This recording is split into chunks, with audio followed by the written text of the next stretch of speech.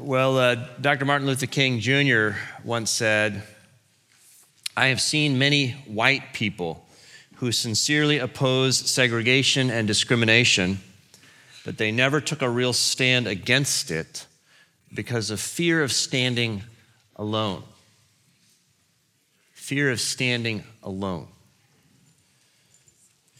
He said that in a message that he gave in 1954. He had just been installed as the pastor of the Dexter Avenue Baptist Church in Montgomery, Alabama. 1 year later, they would have the Montgomery bus boycott.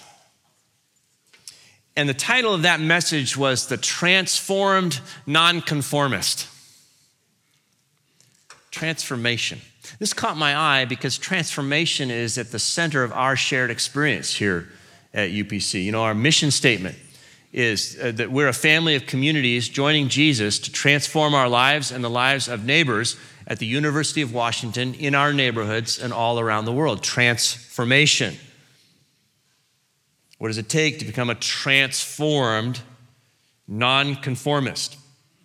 Dr. King was essentially raising that question: what gives us the power to stand up for what's right?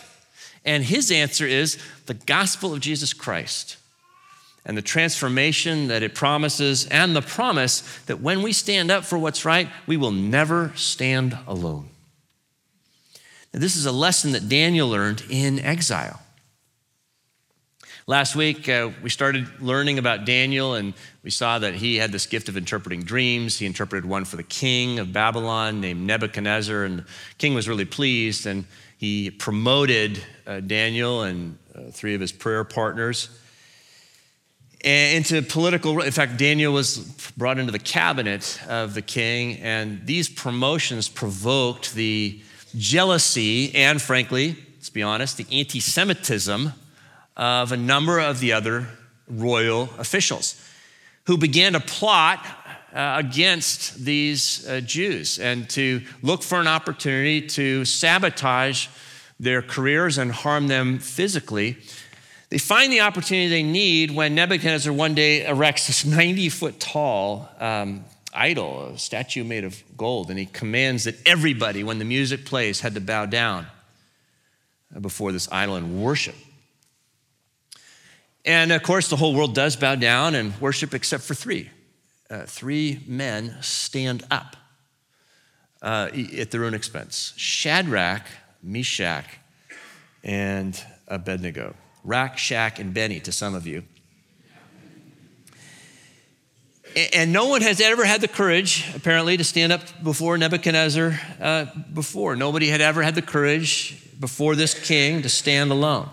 Got to believe that all the satraps and prefects and governors and counselors certainly had grievances against this king and had complaints, but they never had the courage to stand, because standing before this guy might be the last time you ever stand in your life. And so today I want to look at what happened there. And let's start by reading some of the story. I'm going to read it for you, but I'd love for you to open up your Bible to Daniel chapter 3. I'm going to jump in sort of at the middle, verse 14, and I'll read down to the end of the chapter, verse 30. You find this on page 719 of the Pew Bible. Listen as I read, and then when I'm done reading, I'll say, "This is the word of the Lord," so that if you believe it, you can say, "Thanks be to God." Listen carefully, we're hearing God's holy word, starting in verse 14 of chapter 3. Nebuchadnezzar said to them, "Is it true, O Shadrach, Meshach, and Abednego, that you do not serve my gods, and you do not worship the golden statue that I have set up? Now, if you are ready, when you hear the sound of the horn, pipe, lyre, trigon, harp, drum, and an entire musical ensemble, to fall down and worship the statue that I have made, well and good. But if you do not worship, you shall immediately be thrown into a furnace of blazing fire. And who is the God that will deliver you out of my hands?" Shadrach, Meshach, and Abednego answered the king, "O Nebuchadnezzar, we have no need to present a defense to you in this matter. If our God whom we serve is able to deliver us from the furnace of blazing fire and out of your hand, O king, let him deliver us. But if not, be it known to you, O king, that we will not serve your gods, and we will not worship the golden statue that you have set up." Then Nebuchadnezzar was so filled with rage against Shadrach, Meshach, and Abednego that his face was distorted. He ordered the furnace heated up 7 times more than was customary, and ordered some of the strongest guards in his army to bind Shadrach, Meshach, and Abednego and to throw them into the furnace of blazing fire. So the men were bound, still wearing their tunics, their trousers, their hats, and their other garments, and they were thrown into the furnace of blazing fire. Because the king's command was urgent and the furnace was so overheated, the raging flames killed the men who lifted Shadrach, Meshach, and Abednego. But the 3 men, Shadrach, Meshach, and Abednego, fell down, bound, into the furnace of blazing fire. Then Nebuchadnezzar was astonished and rose up quickly. He said to his counselors, "Was it not 3 men that we threw bound into the fire?" They answered the king, "True, O king."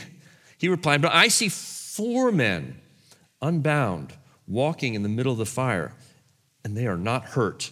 And the 4th has the appearance of a god."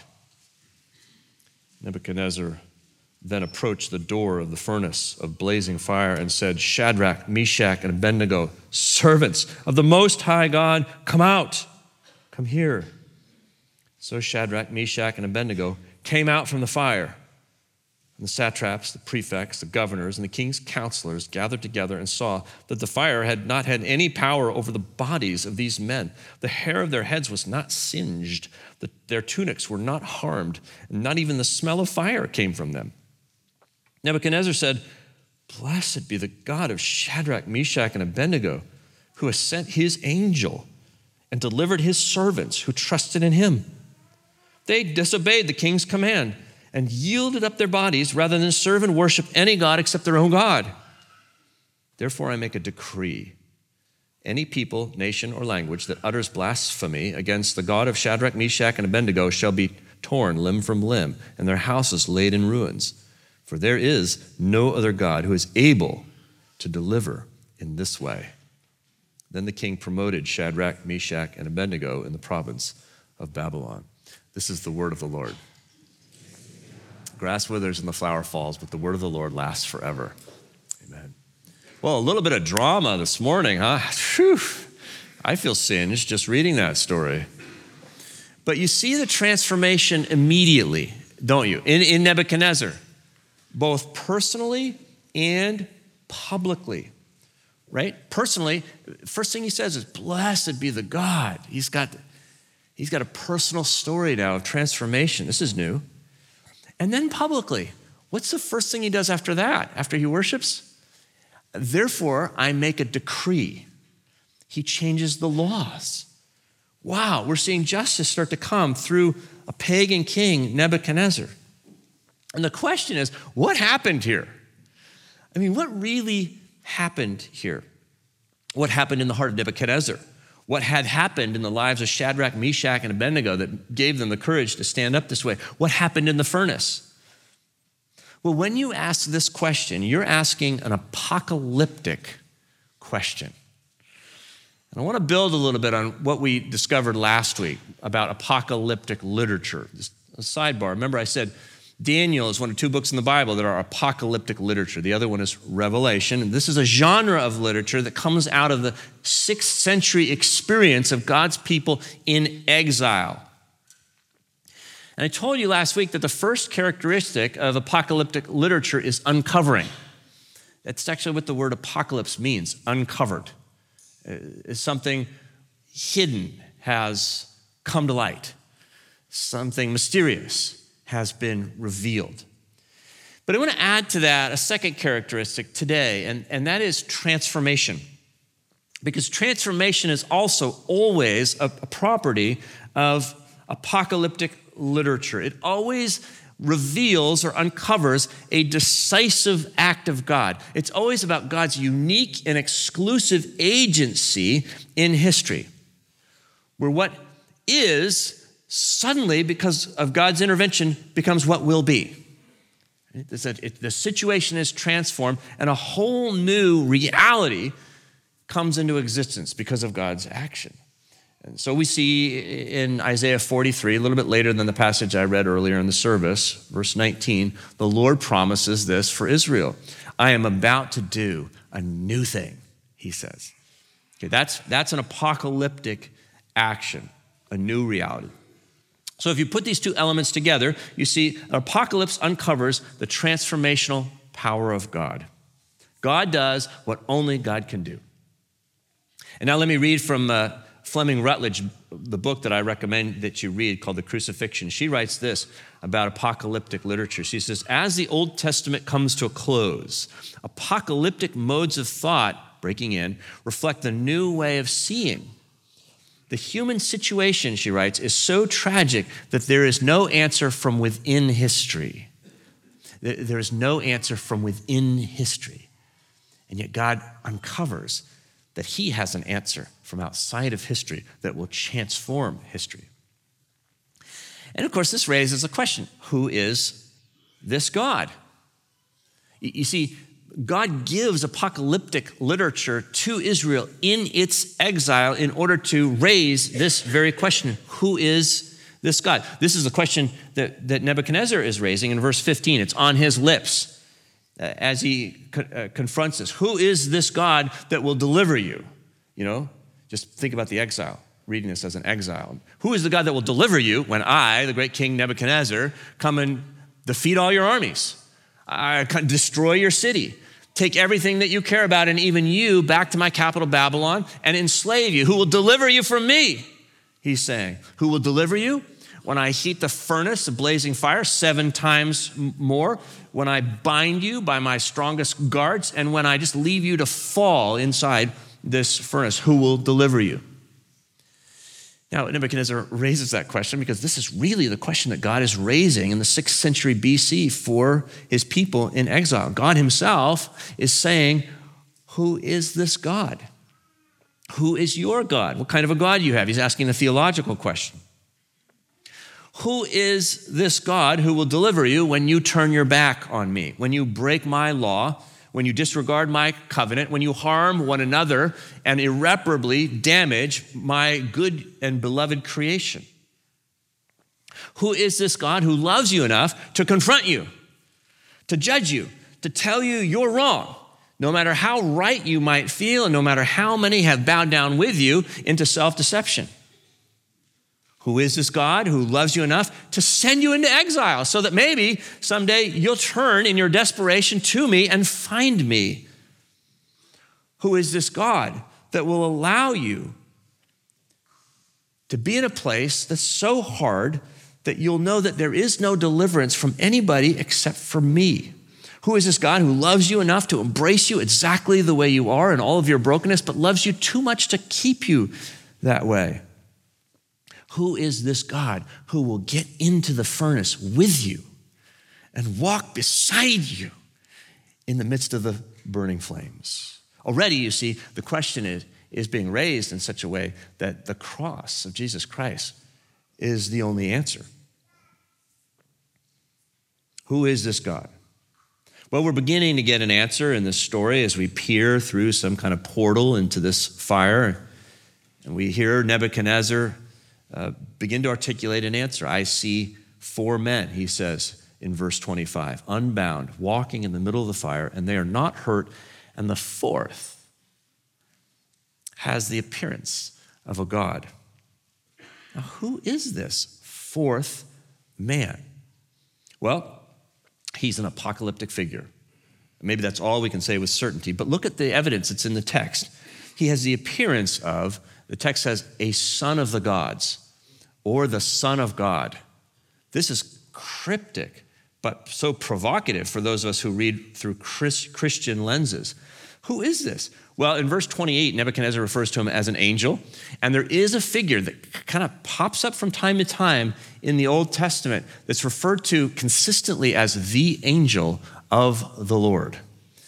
The angel of the Lord. Now, who is the angel of the Lord? Well, Never told explicitly, but when this figure appears, he speaks as though he were God. That's Moses in the burning bush. He receives worship, whereas other angels definitely do not receive worship. And when he's been seen, God has been seen. This is what other texts tell us. Most theologians believe that the angel of the Lord represents some kind of a manifestation of the pre-incarnate Son of God. In other words, this is Jesus Christ, our Savior, before he's born into our humanity, showing up. Wow, this is Jesus walking in the fire. This is Jesus, seeing him as an apocalyptic figure. Somebody who comes to uncover the transformational power of God. Now, this is a different way of seeing Jesus for many of us, an apocalyptic Jesus. This is a Jesus who threatens the powers that be, who comes in great might and power. He comforts those who stand up for what's right. He comes to transform earth with the power of heaven. And what I want to ask you today is, what would happen if you see Jesus that way? What changes if you have an apocalyptic perspective of Jesus? Okay, let me put that question on the screen because I really want you to wrestle with it. What changes if you have an apocalyptic perspective of Jesus? Now I want to offer a few suggestions from the passage. The first is, an apocalyptic perspective of Jesus will change the way you see the gospel. For Shadrach, Meshach, and Abednego, the gospel is an act of divine deliverance. It's not something that they do. It's something that God does. They say, let him deliver us. In their moment of weakness, they have no way out, no way through, except God delivering them. This is what the gospel is. When we say the gospel, by the way, what we mean is that God has reconciled the world to himself in Jesus Christ. That's the gospel. And what I want you to see today is that for the Apostle Paul and many of the writers of the New Testament, it was clearly an apocalyptic message. Let's look at Romans chapter 1, verses 16 and 17. Here the Apostle Paul is giving the theme statement, setting up the whole epistle of Romans. And he says, I am not ashamed of the gospel, it means good news. It is the power of God for salvation. It's God's power to everyone who has faith, to the Jew first, also to the Greek. And then catch this, for in it the righteousness. Now, by the way, I've told you before, righteousness and justice in Greek and Hebrew, same word. The translators always have to decide which word to use. It could be either way. For in it, the justice of God is revealed, and there it is, apokalypto. That's the Greek word from which we get our English word apocalypse. The justice of God is uncovered. The mystery is explained. It is the power, the transforming power of God is revealed in the gospel of Jesus Christ. Paul's saying, what I've shared with you, what I'm going to write about in this book is an apocalyptic gospel. Now that's interesting. It means it uncovers the transforming power of God. And if that's what the gospel is, it's clearly not something that you and I do at all. It's something that we receive. It's something that's done for us and done to us. And you may have heard that before, but I want to tell you, if you're like me, you have a hard time really believing that.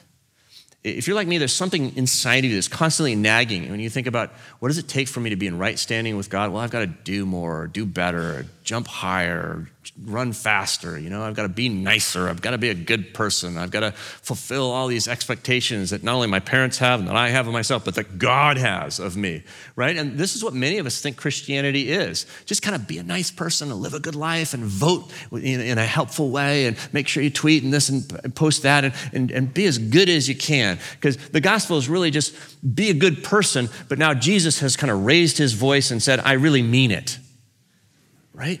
Well, that just throws us back on ourselves. And there's nothing powerful or transformational about that. There's no gospel there. I mean, that's what any religion worth its salt is going to tell you. You can hear that message. You don't have to come to church. You can hear it any TED Talk or seminar anywhere around. It's all good stuff. There's nothing wrong with any of that. It's just not the gospel. It's about you. It's not about God. It's not about God's power breaking in. I'm getting a little cranky about this because as I get old, I hear a lot of preaching and I'm getting tired of hearing sermons about, the 5 steps to fixing your marriage or the 3 key habits with your money or whatever. I mean, that's all helpful. I need all those steps. I'll take all you got. But you know what? At the end of the day, it's not going to save me. It's not going to transform me like the gospel will. An apocalyptic view of Jesus is going to change the way you understand the gospel. In the gospel, you have a message that will unlock your soul. Because it's the message of one who is confronting the powers of evil, releasing you from those powers and bringing transformation into your life. Gustav Ahlin, the great Swedish theologian of the last century, writes, "The work of Christ is first and foremost a victory over the powers which hold mankind in bondage, sin, death, and the devil.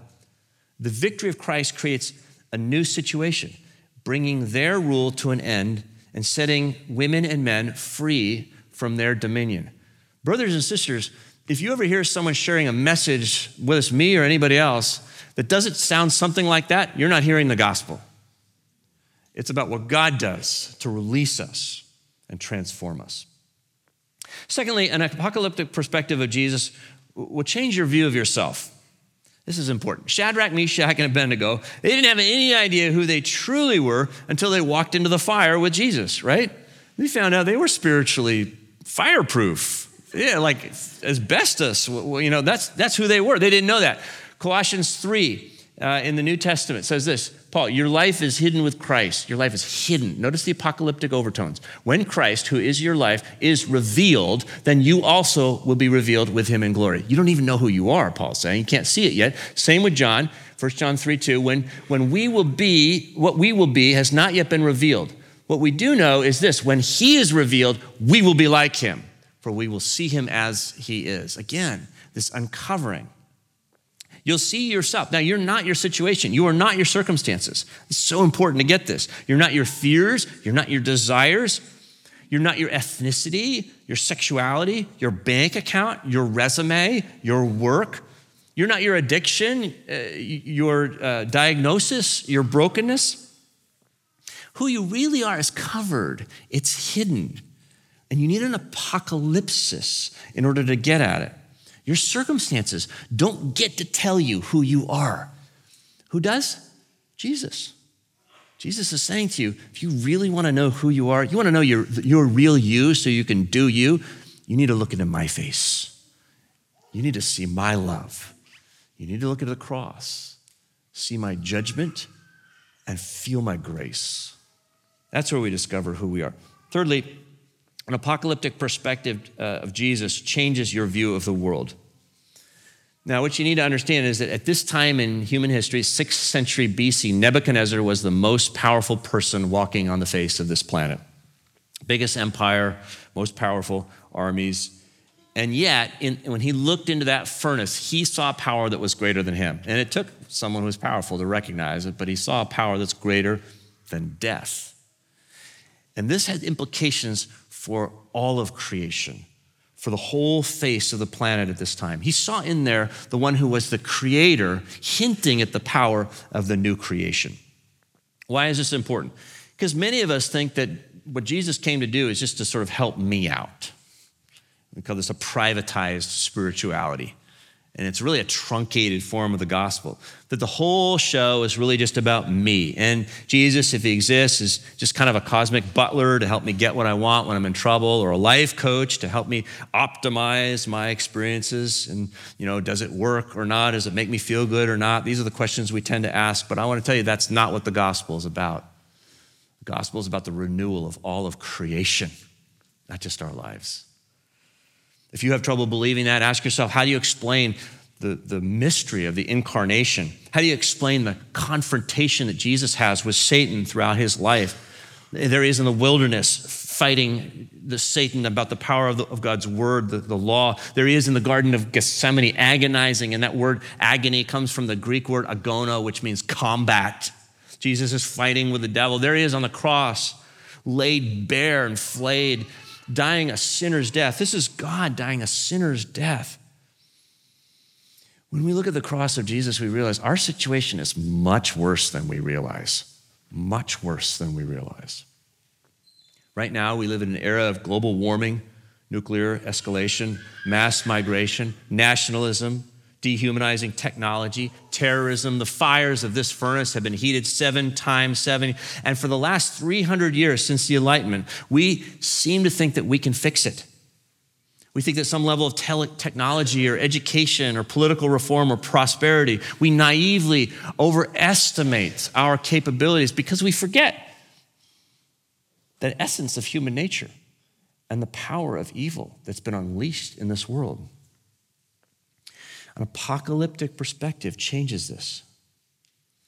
The Apostle Paul understood, and there's a development in the history of theology, that sin is not just an action. It's not just a deed that you do or decide not to do. It's really a power that captures you. Sin is a power. And theologians now, as they translate Paul's writings, are increasingly wanting to capitalize the word sin, capital S. Actually, Paul in the book of Romans refers to the law, sin, and death, all of them personified as powers. He says they reign, they exercise dominion. They are all like Nebuchadnezzar standing before us, in which we're helpless and without recourse. Romans chapter 1 says, look at how systemic the problem is that humanity faces. All human beings have bowed down before anything but the Creator. And then Romans 2 says, this is so systemic that there's actually no such thing as good people or bad people.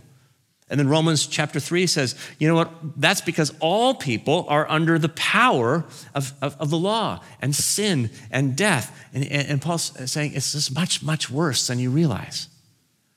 But at the same time, the gospel tells us it's much, much, much better than we ever could have imagined. Because God himself has entered into our story. He has stepped into the furnace with us, into our sin and shame and death, under the power of the law and sin to disrupt it. Jesus is the fourth man, the Son of God, consumed in the holocaust of the cross as an act of apocalyptic warfare against the powers that oppress us. And then he rises in apocalyptic transformation that isn't just about his resurrection, but the resurrection of all creation. This is the figure in the furnace. This is the apocalyptic Jesus. It's a new way of seeing Jesus. And when we see him this way, we get a new way of seeing the gospel, a new way of seeing ourselves, and a new way of seeing the world. We've got a Savior who uncovers the transformational power of God. That's what I'm saying. I thought this week, if you just give me a couple more minutes, I just want to say this. I thought this week, if this were my last message I ever got to share at UPC, what would I want to share? I don't know. I was thinking a little bit apocalyptically, I guess. I'm not hinting anything, I hope. But I thought, what would I say? And this is exactly what I would say, is that you have a Savior who is eager to uncover the transformational power of God in your life and in this world. That's it. That's my message. That you and I need to do nothing more, nothing less than to stand on the gospel, the good news of Jesus Christ, and to walk with Jesus and to see what he will do. This is what he's calling us to. Do you know that church attendance in America is dropping rather dramatically right now across the country? And I want to tell you, it doesn't bother me because I've seen the Savior of the world walking among us. There was a study at Harvard University, Indiana University just recently that said secularization is indeed eroding religion in America, but it's eroding what they call moderate religion. It is not eroding in what they call intense religion that will stand up to the fires. That's what we need, brothers and sisters. Around the country now, leaders are scrambling to become more relevant, to bow down to the culture in new ways, to encourage their congregation to do more, try harder, more steps. You can do better, but it's all, I'm telling you, a race to the bottom. It's not what we need. What we need is what we can't produce. It's a Savior. We need Jesus Christ. We need the gospel. We need renewal that only comes from the gospel. We need to fall to our knees before him and repent of our sins and then stand up on his good news, the gospel, and his transformational power. Thank you. I think this is what Dr. King meant when he spoke of transformed nonconformists. He was talking about spiritual strength. He was talking about moral courage. And he knew, and his life demonstrated, that it comes from the gospel and from walking with Jesus Christ. I think that's what it's going to take for us in a new era to stand up for what's right. And today I want to close with the words of Dr. King, and he preached on this passage in another sermon. He said this: somewhere I read that one with God is a majority. And God has a way of turning a minority into a majority. Walk with him this morning and believe in him and do what is right, and he'll be with you even until the consummation of the ages. He promised never to leave me alone. No, never alone. Let's pray. Father, Son, and Holy Spirit, wow, that you would come this far from the glories of heaven into the blazing fiery furnace of our lives, to grab a hold of us, that we might walk in your resurrection life in the glory of your presence. We pray that we will do nothing but receive the good news of the gospel and walk with you, just like Shadrach, Meshach, and Abednego. We pray in Christ's name, amen.